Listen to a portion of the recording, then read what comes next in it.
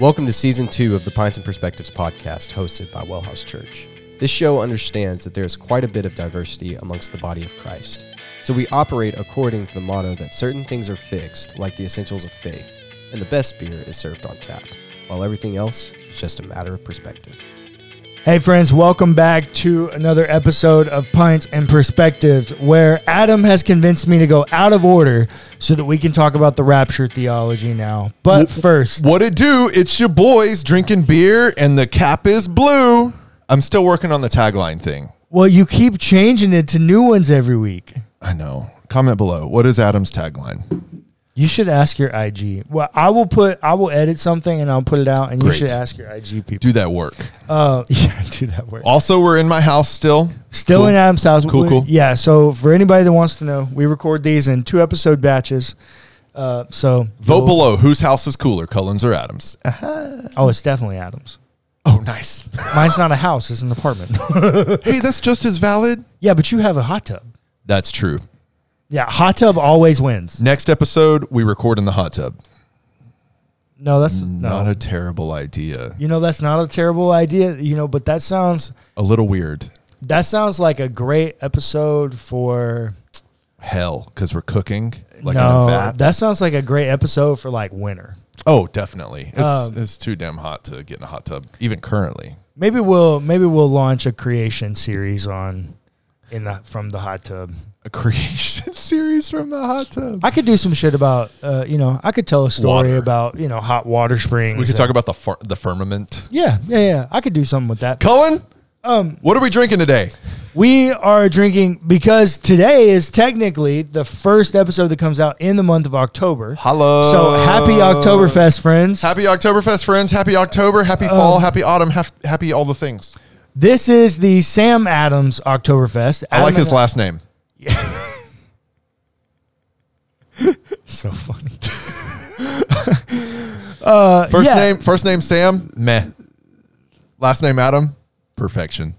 That's You know who you are.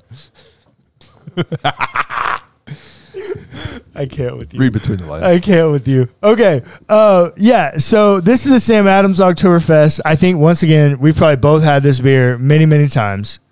Okay, look, full disclosure, I don't know that I've had 1,000 Sam Adams, but The Boston Lager is a staple. their cherry wheat was like my favorite beer for a long time. I don't even know if they, Damn, if really? they still make it. I know it's weird. Look, don't at me.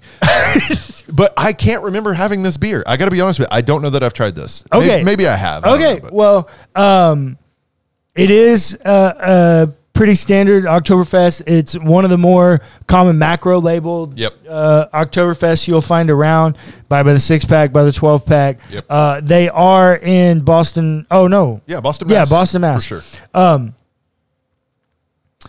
So, yeah. Cheers, buddy. Cheers, buddy. It's another bottle, and this time it's not twist off, so. Oh, that's good ASMR. Oh, hey. We got cap tops. Oh, yeah, cheers. It says cheers. Oh, does it only say cheers? Wow. Okay, look, here's the deal.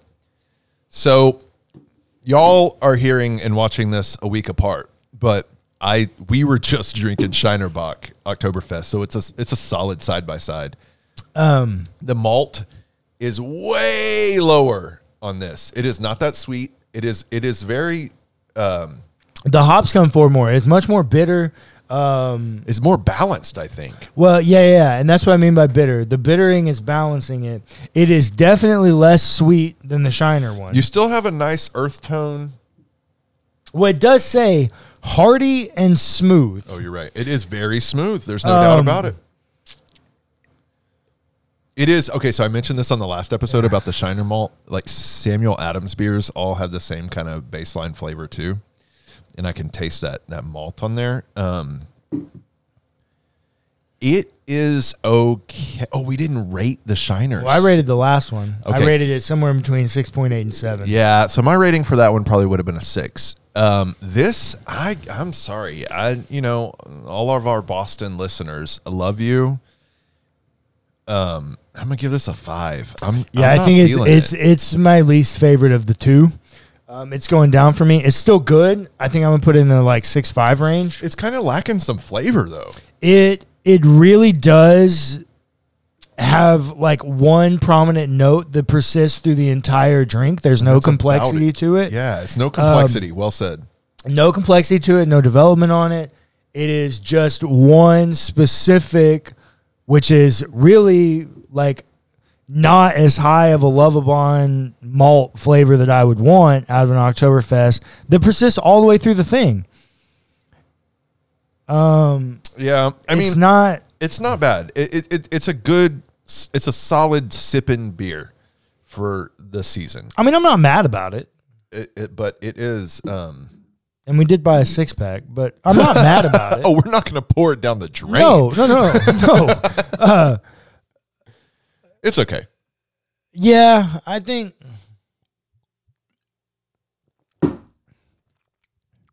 It's okay. It's a good beer to talk about a crappy theology with. Wonderful transition. Cullen, what are we talking about today? Rapture theology. Rapture theology. You want to give the listeners a rundown on the history? I mean, I think you did that in the last episode. Something about a 12-year-old girl seeing a vision. Maybe she was on psychedelics. Do you remember any more details than I did? Not 100%. Okay, we should have prepared better. What the story is, or as legend goes, Dwight L. Moody is a very famous turn-of-the-century preacher, Baptist preacher. Yeah. He's in Scotland on this revival tour because remember, this is the age of revivals. We don't have a lot of technology. People are traveling around doing the tent revivals. Dwight L. Moody makes way for Billy Graham. Like, there's lots of development that happens in this moving around revival scene that's happening at the turn of the century. You got Azusa Street happening in California. 1902. In 1902. You get third wave Pentecostals happening in 06 to 1910. Then you get first wave feminism happening, and there's lots of shit going on. And these revivals are kind of, trying to keep a lid on it. They're trying to contain things, and they're spreading like wildfire with their emotional manipulation as they come through these little farm towns. Wait. But what about John Nelson Darby? That's the name that I had in my head. So John Nelson Darby is actually the first guy that actually thinks this up, I think, in the late 1890s. Yes. So he thinks it up, and he's an English guy, right? Yeah, I think that's right. Yeah, so he's an English guy, and he's around thinking this up, and then Dwight L. Moody ends up in Scotland. So Darby kind of starts to spread this message that, hey, maybe there's another way to think about like afterlife and tribulation and the Armageddon, like the war, interpreting Revelation. And so Dwight L. Moody ends up in this revival at this church in Scotland, and it's in 1906, I think. Okay. Do not quote me on that date, please, or do not hold me to that date, but I think it's in 1906. And there's a little girl, as the legend goes, that in the middle of this revival has this like experiential moment where she like falls slain in the spirit, and she has this vision. And it is, in its most basic form, it is a vision of Jesus, or a Jesus-like figure coming down and taking taking some humans up and taking them away and leaving a bunch here, and the world goes to tribulation. Right. Dwight L. Moody is in the audience. Okay. D.L. Moody is in the audience. And he comes back on this spiritual, like emotional high. Oh, last day of youth camp high. Yeah. And it just so happens that he's a preacher and a writer. And so he takes that little girl's experience, that little girl's message that Jesus was trying to give her. He takes it and monetizes it and popularizes it in America. This is why when I had dinner with Tom Wright, one of the things that he said that I thought was so savage was somebody asked him about the rapture or, the end times or whatever. And his response was, and I think he's given this response more than once. I think I've heard this story told more than once.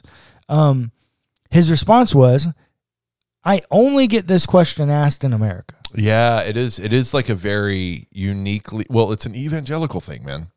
Nobody else believes this. Well, there are evangelicals in England, in the UK, that do still hold on to it. And because of colonizing missions to the African continent, there are some African traditions that definitely still hold on to this. But it is for sure the predominance is here in American evangelicalism. Yes.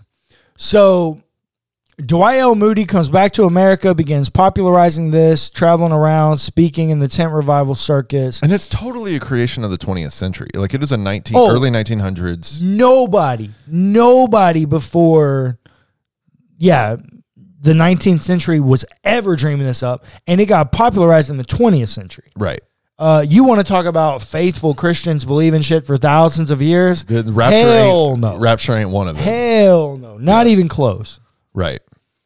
So that's rapture theology. They proof text it to, let me grab my Bible. Well, okay, but hold on. Let's put it into eschatological. They proof texted to 1 Thessalonians. 1 Thessalonians, yes. Okay, yeah, go ahead. I guess we'll read the Bible. While he's finding 1 Thessalonians, he's got to look it up in the index in the front of the book first. Nah, bro, I got 3 degrees in this. I'm not going to the index. And you must be so cold with all those degrees.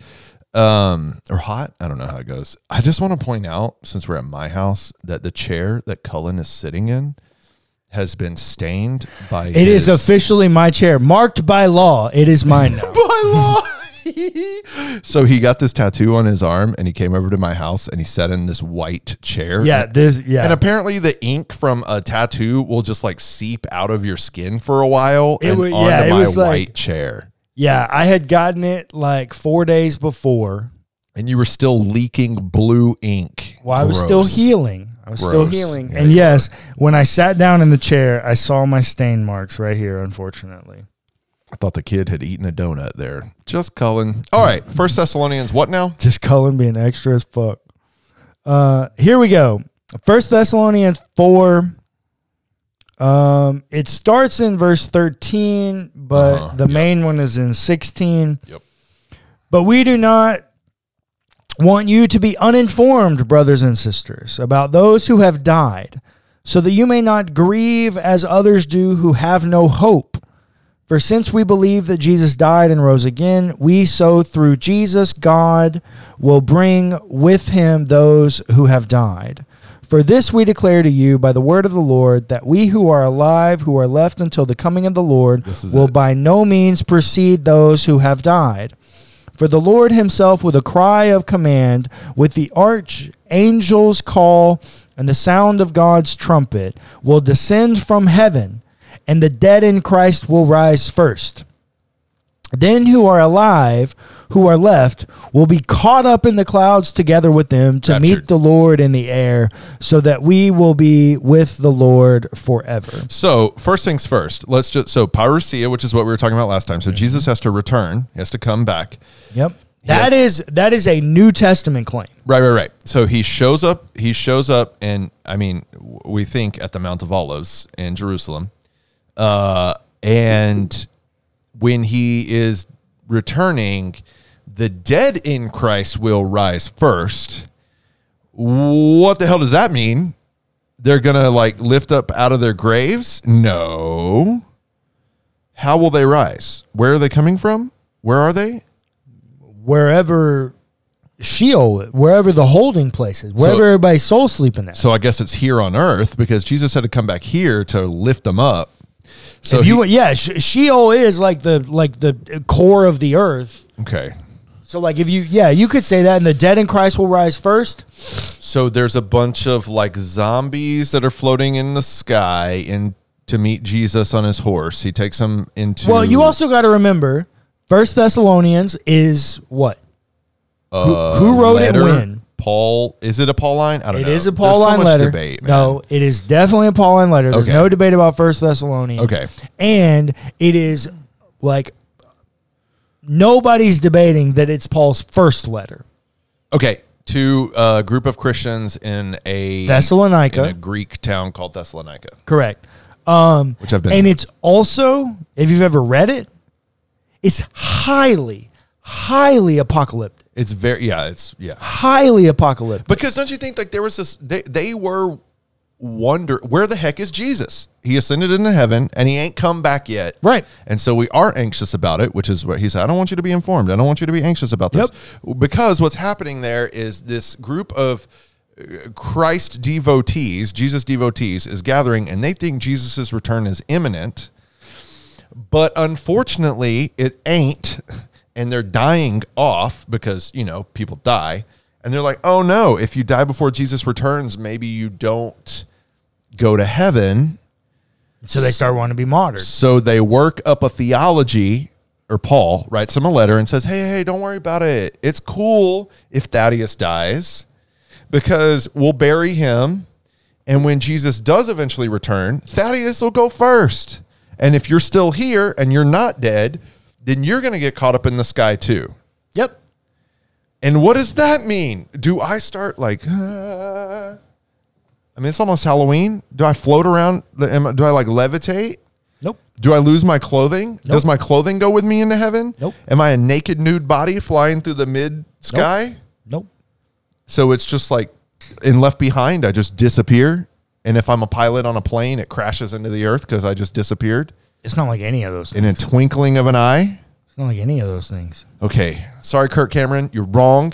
Yeah. Pastor Cullen, school us.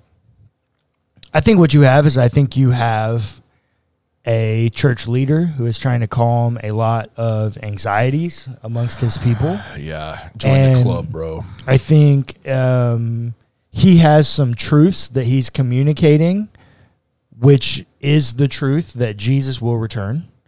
I'm dubious on that claim. Well, you can be dubious. I'm not. I don't know when that will happen. That's not for me to decide. Apparently, neither did Paul. It's true. Paul thought it would be in his lifetime because Don't we he all? believed the words of Jesus. You think he's coming back in your lifetime? Hell no. Everybody has thought God was coming back in their lifetime. Maybe he I'm never going to is. say no and hope that I'm right. Okay. Or I could also hope that I'm wrong. I don't know. But no one knows.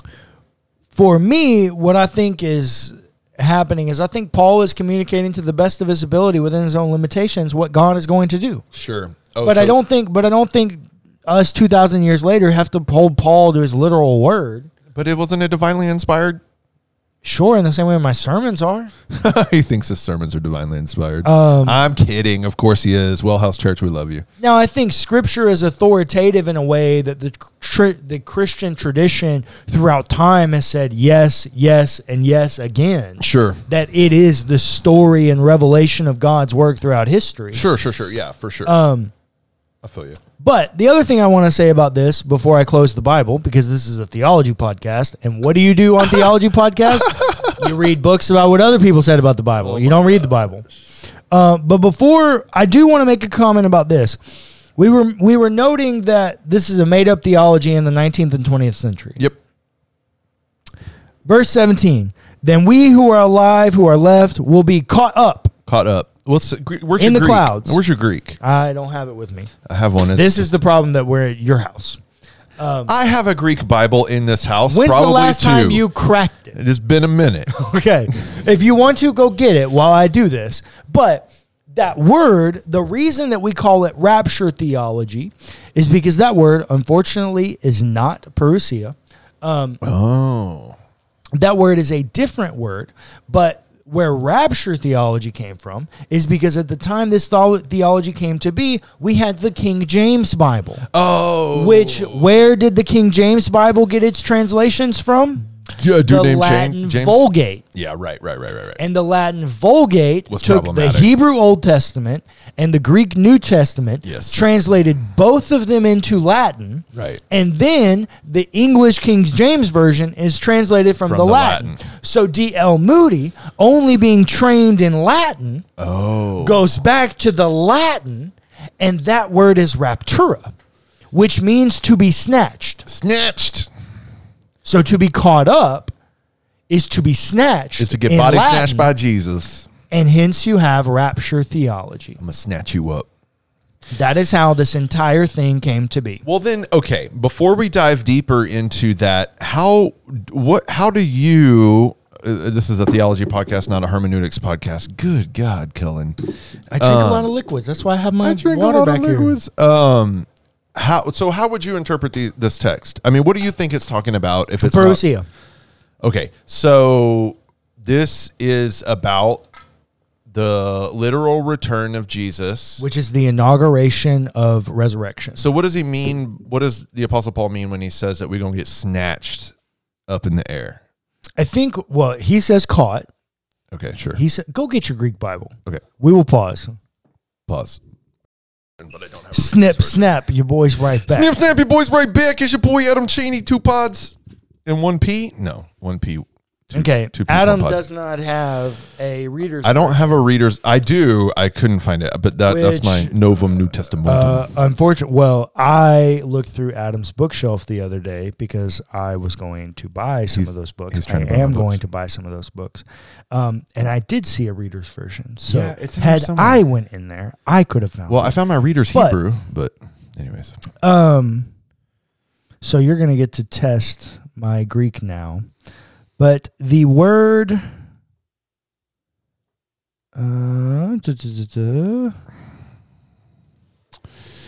Hopefully he'll edit out this dead silence. I will. And to the one, you know who you are, that commented about the lazy editing. You ain't wrong. You're not wrong. It is. It is lazy editing. And the reason it's lazy editing is because I do 4 of these every week. And I have a sermon, which, wow, triggering word. God, I always say that word. It's so triggering to me. Boy, just read the And Greek. then I say it. Your story. My story, Your thank you. narrative. My story. Then we who are alive, who are left, will be caught up with him in the clouds together. Will be caught up. We who are alive together with them will be caught up Body in the snatched. clouds of the Lord. Yeah. This is a compound word. It is definitely not a common one.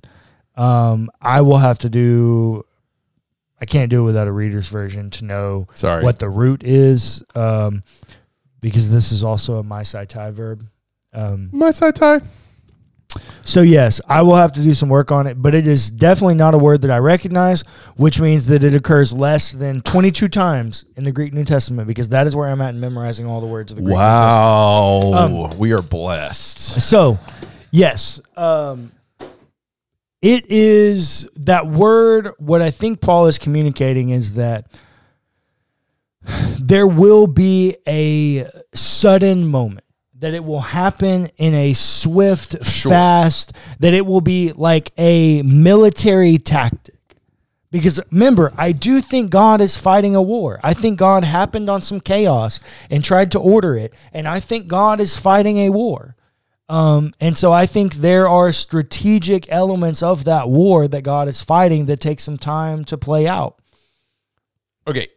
And so I think that will be one of the premier moments that God is building towards, and God will quickly and swiftly come in and swoop and make this transition where he is coming down for his victorious claim from battle, and we are in a quick moment brought and rushing out to meet him and usher him in as he is restoring the created order.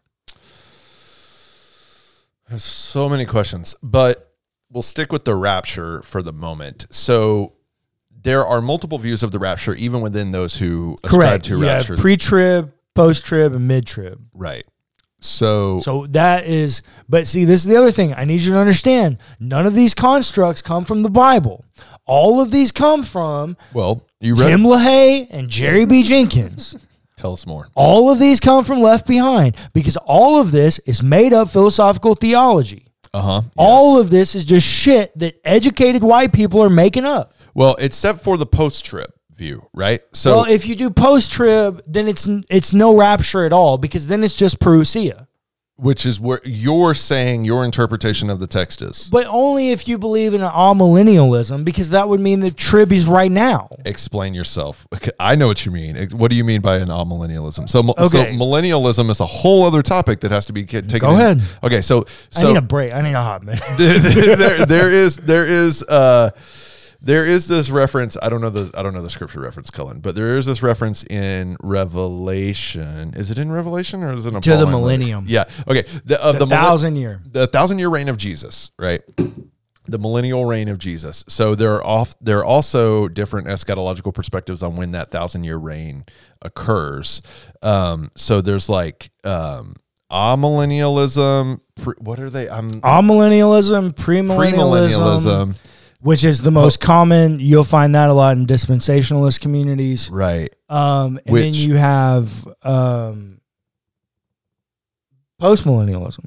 And amillennialism is the current, like we are currently in the millennial reign. Yeah, so what amillennialism is amillennialism says that Revelation, the book, was written to a group of first century churches. Right. And what they were battling with was in AD 70, Nero destroyed their fucking temple. Right. And also, he has some very strategic, in ancient Hebrew numerology, the letters Nero in the Hebrew alphabet connect to the letter 666. Okay, I didn't know that. All right. So amillennialism has a lot of these like easy trigger points for you. Okay. It also has the very fact that in chapters 3 and 4 or 4 and 5, I can't remember, it is literally dedicated to 7 churches in the ancient world, in the first century world. Yeah.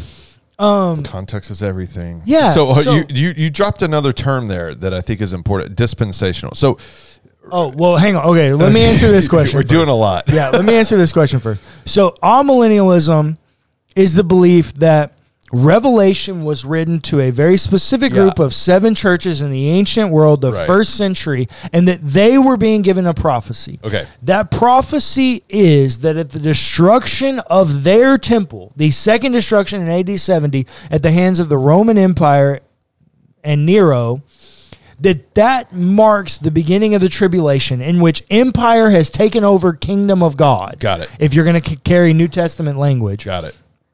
Empire has taken over kingdom of God, and post-trib rapture is parousia. It is when God is coming back in victory over empire of death, which is, personalized in Roman Empire. Right. Now, dispensationalism. So dispensationalism is also dispensationalism is a 19th century creation of white people. Right. That believe that God interacts with humanity in set dispensations of grace. Well, that God's grace has been administered in certain dispensations.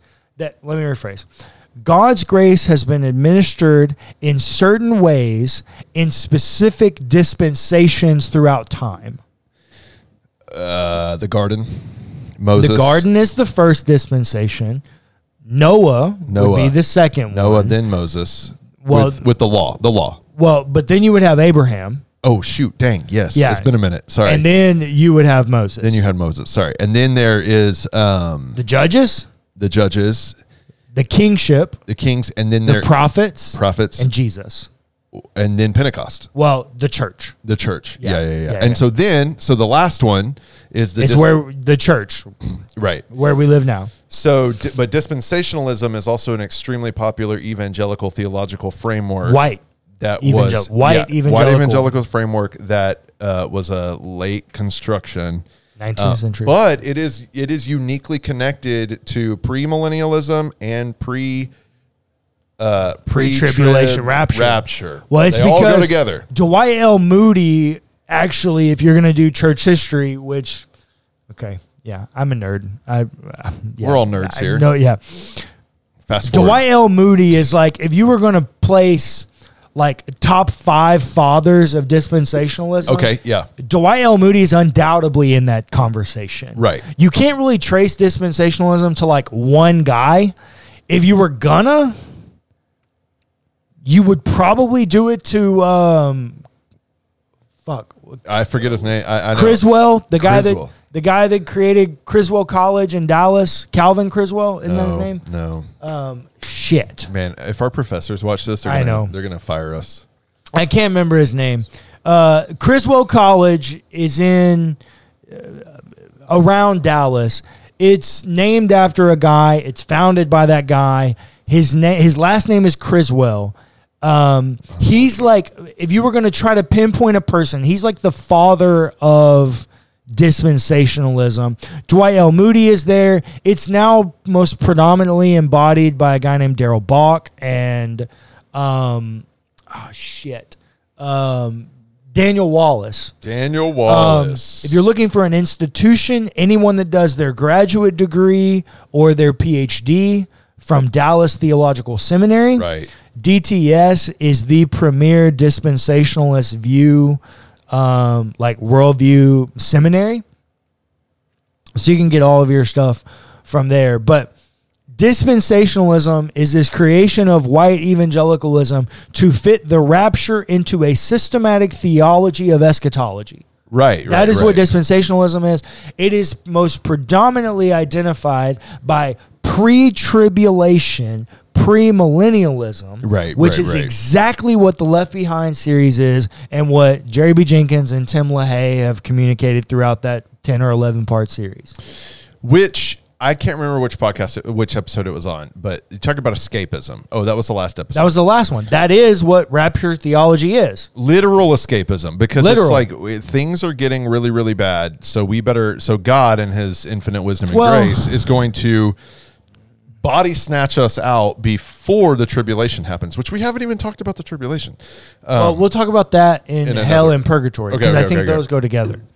But yeah, But the concept is that Christians, those who believe rightly in Christ, will literally escape the bad stuff, God's judgment on the earth before Christ's reign. Of course, which this is also why this is uniquely an American belief. It's so because crazy. Americans are individualized focused, and they will happily forsake the despair of a community for the sake of themselves, which no other culture or community would ever dream of doing. And so when other cultures look at it and go, hey, this is a human problem, this is a community problem, Americans go, no, this is my problem, and I need to find a solution where I can only fix my issue. Right. And my issue is I don't want to endure that shit, and so I need to create a system where I don't. It's just also just so insanely elitist to me, because it's like, no, this is why it's white. This is why I keep correcting you. It's not an evangelical belief. It is a white evangelical belief. Yeah, because it's like we are the only ones who believe rightly. Correct. So when things get really bad, we're going to be safe and protected. But sorry, you're going to be destroyed. Well, it's also clearly a conversation of privilege. Yeah, right. Privilege. Because people that are actually not safe, people that actually don't know what's going to happen to them, don't have the luxury of sitting around having this fucking conversation. They're not listening to this podcast. No, they're not. They're farming fields and like making sure their kids eat. Which is why this entire thing is so stupid. It's so stupid. Because if you get to move forward and you say, oh, hey, all I got to do is say this little prayer and get into heaven, which, by the way, do you ever see Jesus ask somebody to say a prayer to accept faith? Our Father who art in heaven, hallowed be thy name. No. Jesus taught you how to pray. That's true. I didn't ask you. He did teach us how to pray. You never see someone with Jesus say a sinner's prayer. Yeah, for sure. No, you don't. You see people practice confession. You do see people confess. You do see people do repentance. Yes, yeah. But you never see people do a sinner's prayer. What about that dude on the cross? What does he do? All he does is acknowledge that Jesus must be the Son of God. Yeah, true. Fair. Surely this man must be. He makes confession. He makes confession of who Jesus is. Or actually, he makes proclamation. Okay. And he makes confession that surely this man is better than I. That's true. And then Jesus says, today you will be with me in paradise. In paradise, purgatory, and problems. What is the name of the series? Punishment. Question mark. So, anyways, yes, dispensationalism and white evangelicalism have created this thing that has rapture theology and premillennialism and all of these things. Nobody in the ancient world is thinking about that. None of that conversation begins until like philosophical and medieval theology around like Thomas Aquinas. Like outside of that, nobody. The most you get out of that before then is the Tale of Two Cities. Yeah. Which that's really good. So here's what's interesting. It's like in the 40s, 50s, and 60s in America, you had this unique. You mean 19? Yeah, 19. Okay. Yeah, okay. Sorry. 1940s, 50s, and 60s. You had this uniquely Christian nationalist move in the United States. What's the rise of a Southern Baptist convention? Southern Baptist Convention, but it's also Billy Graham, right? Like the rise of the Southern Baptist Convention. Television makes a big difference here, but it becomes media in general. Media in general. You also have newspapers and radio that begin to develop because Billy Graham makes his fame in the radio first. That's true. That's a great point. And politics. And Billy Sunday. Billy Sunday is also in this. He's a baseball player that's kind of a precursor / contemporary of Billy Graham. Look at you knowing about Billy Sunday. Well, look, man. He was a white privileged, misogynist, racist. Sorry. All of them are. All of them are. But here's what I'm getting at is like it becomes so popularized that the popularized preachers, the Billies that you're mentioning, they make this a central element of their it becomes ministries. a fundamental faith. Yeah. A fundamental aspect of the faith. To what? For what purpose?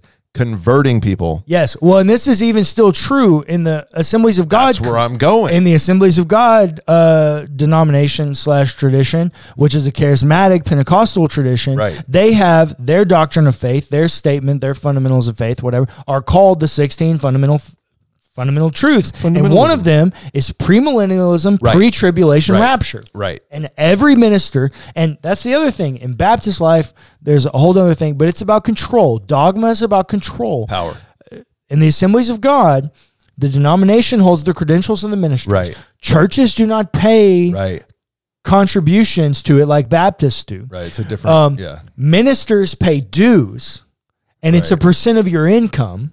That go and they hold your credentials, and you have to sign those. You have to sign those 16 fundamental truths every year, and if you don't, you have to fill out an exception card, and you go before a review board. And it's all about control and power. Isn't it remarkable that something like that occurs with a theological development that is recent, that really doesn't have a lot of scriptural backing?